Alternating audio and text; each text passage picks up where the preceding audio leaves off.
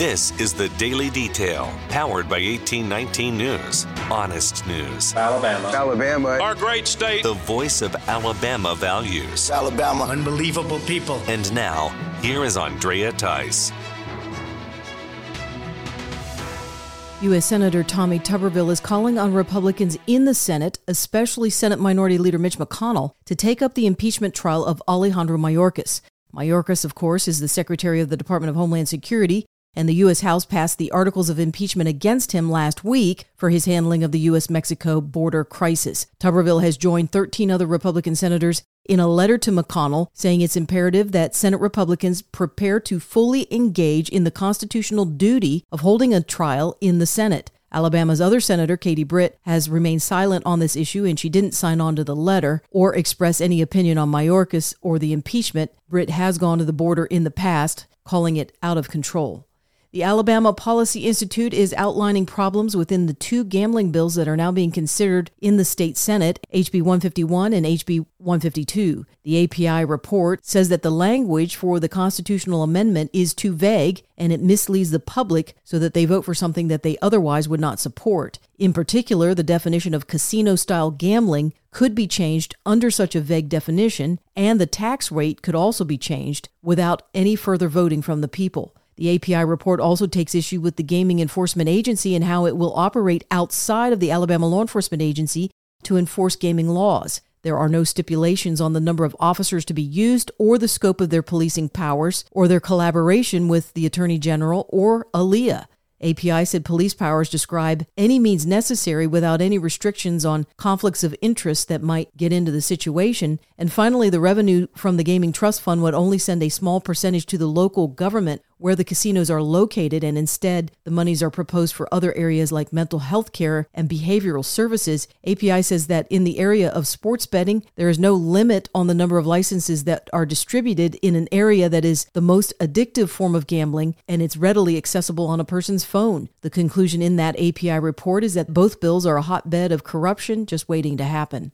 The What is a Woman bill has passed out of the Alabama Senate committee. The bill is being sponsored by state lawmaker Susan DuBose, and it defines the differences between man and woman, boy and girl, father and mother, male and female. The bill did have one amendment attached while in committee, which clarifies that gender identity is a subjective emotion and not part of defining a sex. The goal of the bill is to establish the differences between the two sexes on the occasion that state or local entities create single-sex spaces or environments. The bill takes the definition all the way down to biology and defines a woman as someone who developmentally at some point produces ova, unless there's a genetic anomaly, and that a male is someone who developmentally at some point produces sperm, unless, of course, there's a genetic anomaly there. Governor Ivey is being sued in federal court over rules surrounding the Alabama Real Estate Appraisers Board. The Pacific Legal Foundation has launched the lawsuit on behalf of the American Alliance for Equal Rights. State law requires there be 9 members on the Alabama Real Estate Appraisers Board, and 2 of those board members must be of a minority race. The PLF is now challenging those racial classifications, and they're using an example of a Prattville resident who is currently barred from serving on the board despite her qualifications within real estate due to the fact that she's not a member of a racial minority group. The PLF wants the court to declare this racial mandate a violation of the Equal Protection Clause, and they argue that this person will never receive equal consideration as long as the racial quota remains. Breeze Airways is now offering a nonstop flight to Los Angeles from Huntsville International Airport. The nonstop service from Breeze is a new addition of flights that will begin service this coming June. The flights to Los Angeles will be on Airbus A220, which is built in Mobile. Breeze is already offering nonstop flights from Huntsville to Las Vegas, Orlando, and Tampa. For more in-depth stories affecting the state of Alabama, go to 1819news.com. In national news, 2 adults have now been arrested in Kansas City following a shooting after a Super Bowl victory parade that left 1 person dead and dozens of others injured. There were 3 teenagers taken into custody shortly after that shooting, with 22-year-old Lyndell Mays and 19-year-old Dominic Miller just now facing arrest and murder charges. Police believe that Mays pulled a gun first and Miller responded during an argument that broke out. The Jackson County District Attorney says that more suspects were involved and are being sought.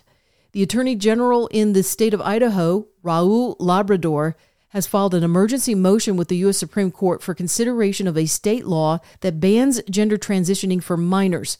Lower courts that are dealing with this case out of Idaho have ruled against the Vulnerable Child Protection Act, which prohibits surgeries or puberty-blocking drugs from being administered to a minor. The state law was going to go into effect this past January, but these legal challenges and subsequent injunctions have stopped that from happening. Now Labrador wants the Supreme Court to lift the injunctions and allow the state to enforce the law as the appeals process continues forward, especially in light of the fact that the 6th and 11th Circuit Courts of Appeals have upheld similar bans from other states, including the state of Alabama.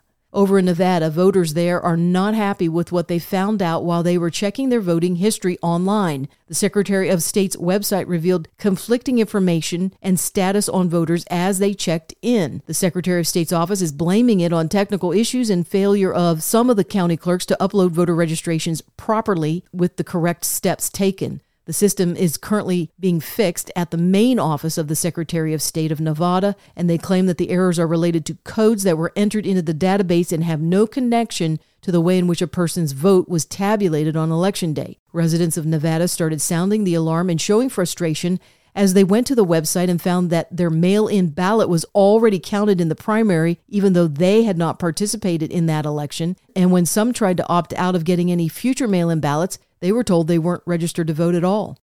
In the state of New York, fallout continues after New York City Judge Arthur Engoron punished Donald Trump for taking out loans with banks 30 years ago, paying those loans back with interest, and having no victim. The judge fined Trump over $300 million for a victimless crime that has the real estate world highly alarmed to see punitive actions coming from the government in this area of business. Kevin O'Leary is an investor who stars on the Shark Tank for Inventors television series. O'Leary went on Fox News to decry what happened to Trump in no uncertain terms. It doesn't matter what the governor says. New York was already a loser state. Like California is a loser state. There are many loser states because of policy, high taxes, uncompetitive regulation. It was already on the top of the list of being a loser state. I would never invest in New York now, and I'm not the only person saying that. I can't go to New York. So I'm going to Oklahoma, North Dakota, West Virginia. Governor Stitt, Kevin Stitt, my staff have met with him. Governor Burgum, the same thing. Governor Justice. Those are winner states. They don't do things like this. I have to syndicate that debt and all that equity. We're talking billions of dollars here. Do you think any foreign institution or any private equity firm or any pension fund would touch New York? No. And that's why New Yorkers should be concerned. The fine people of New York should ask themselves, why are we such a loser state? How are we going to attract business? It's not just the existing businesses that are fleeing out to Texas and Florida. What about new money like this that I'm talking about, like a $4 billion data center? Not a chance I would put that in New York. Zero probability. Never. And so they've got a lot of work to do to find themselves getting out of this situation. This has all occurred post-pandemic.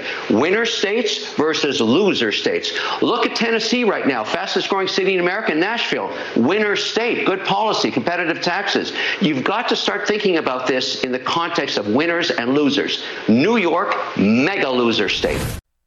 Investigative journalist Paul Sperry has been digging deeper into the special counsel report from Robert Hur about Joe Biden's handling of classified documents while he was senator and vice president. Sperry is detailing how Kathy Chung is at the center of all this classified document malfeasance. Chung has been serving as Joe Biden's personal assistant ever since she was recommended to him by none other than Hunter Biden himself.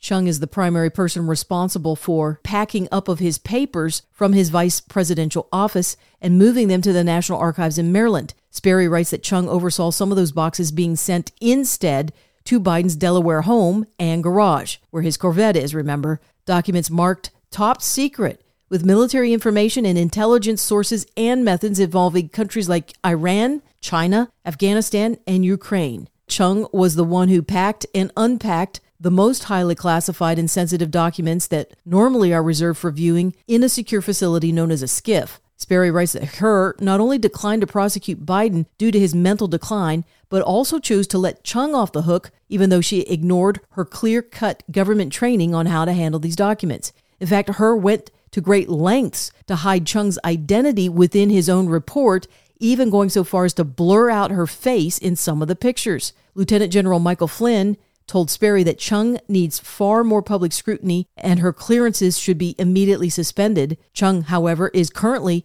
the assistant to Defense Secretary Lloyd Austin and has even greater access to sensitive military secrets, despite what she did with the classified documents in her possession. The Family Research Council released a report on the acts of hostility against U.S. churches in 2023. That number has more than doubled compared to the previous year alone. There were 436 acts of hostility documented in 48 states and in Washington, D.C. Those occurred from January 2023 to November. Compare that to 200 acts of hostility in 2022. FRC President Tony Perkins says that the antagonism towards Bible-believing churches continues, with California having the most cases at 33 and Texas coming in second with 28. These acts of hostility involved vandalism, arson, and bomb threats. You're listening to The Daily Detail from 1819 News. If you are enjoying The Daily Detail and want to make sure that these reports come up easily on your smartphone, then be sure to hit the subscribe or follow button on whatever podcasting app you are using. It's usually on the main page of The Daily Detail. That could be on Spotify, Apple Podcasts, Podbeam, or some other app. And also be sure to visit 1819 News for more reliable, up-to-date information on what's going on around here in Alabama. You can also join 1819 News by becoming a member, which will get you exclusive content as well as 1819 merchandise. You can visit 1819news.com/membership to learn more. I'm Andrea Tice. I'll be back again tomorrow. I look forward to updating you then. Alabama. Our great state. Alabama. Of Alabama. This has been The Daily Detail. For more up-to-date news, go to 1819news.com, where you'll find honest news and Alabama values.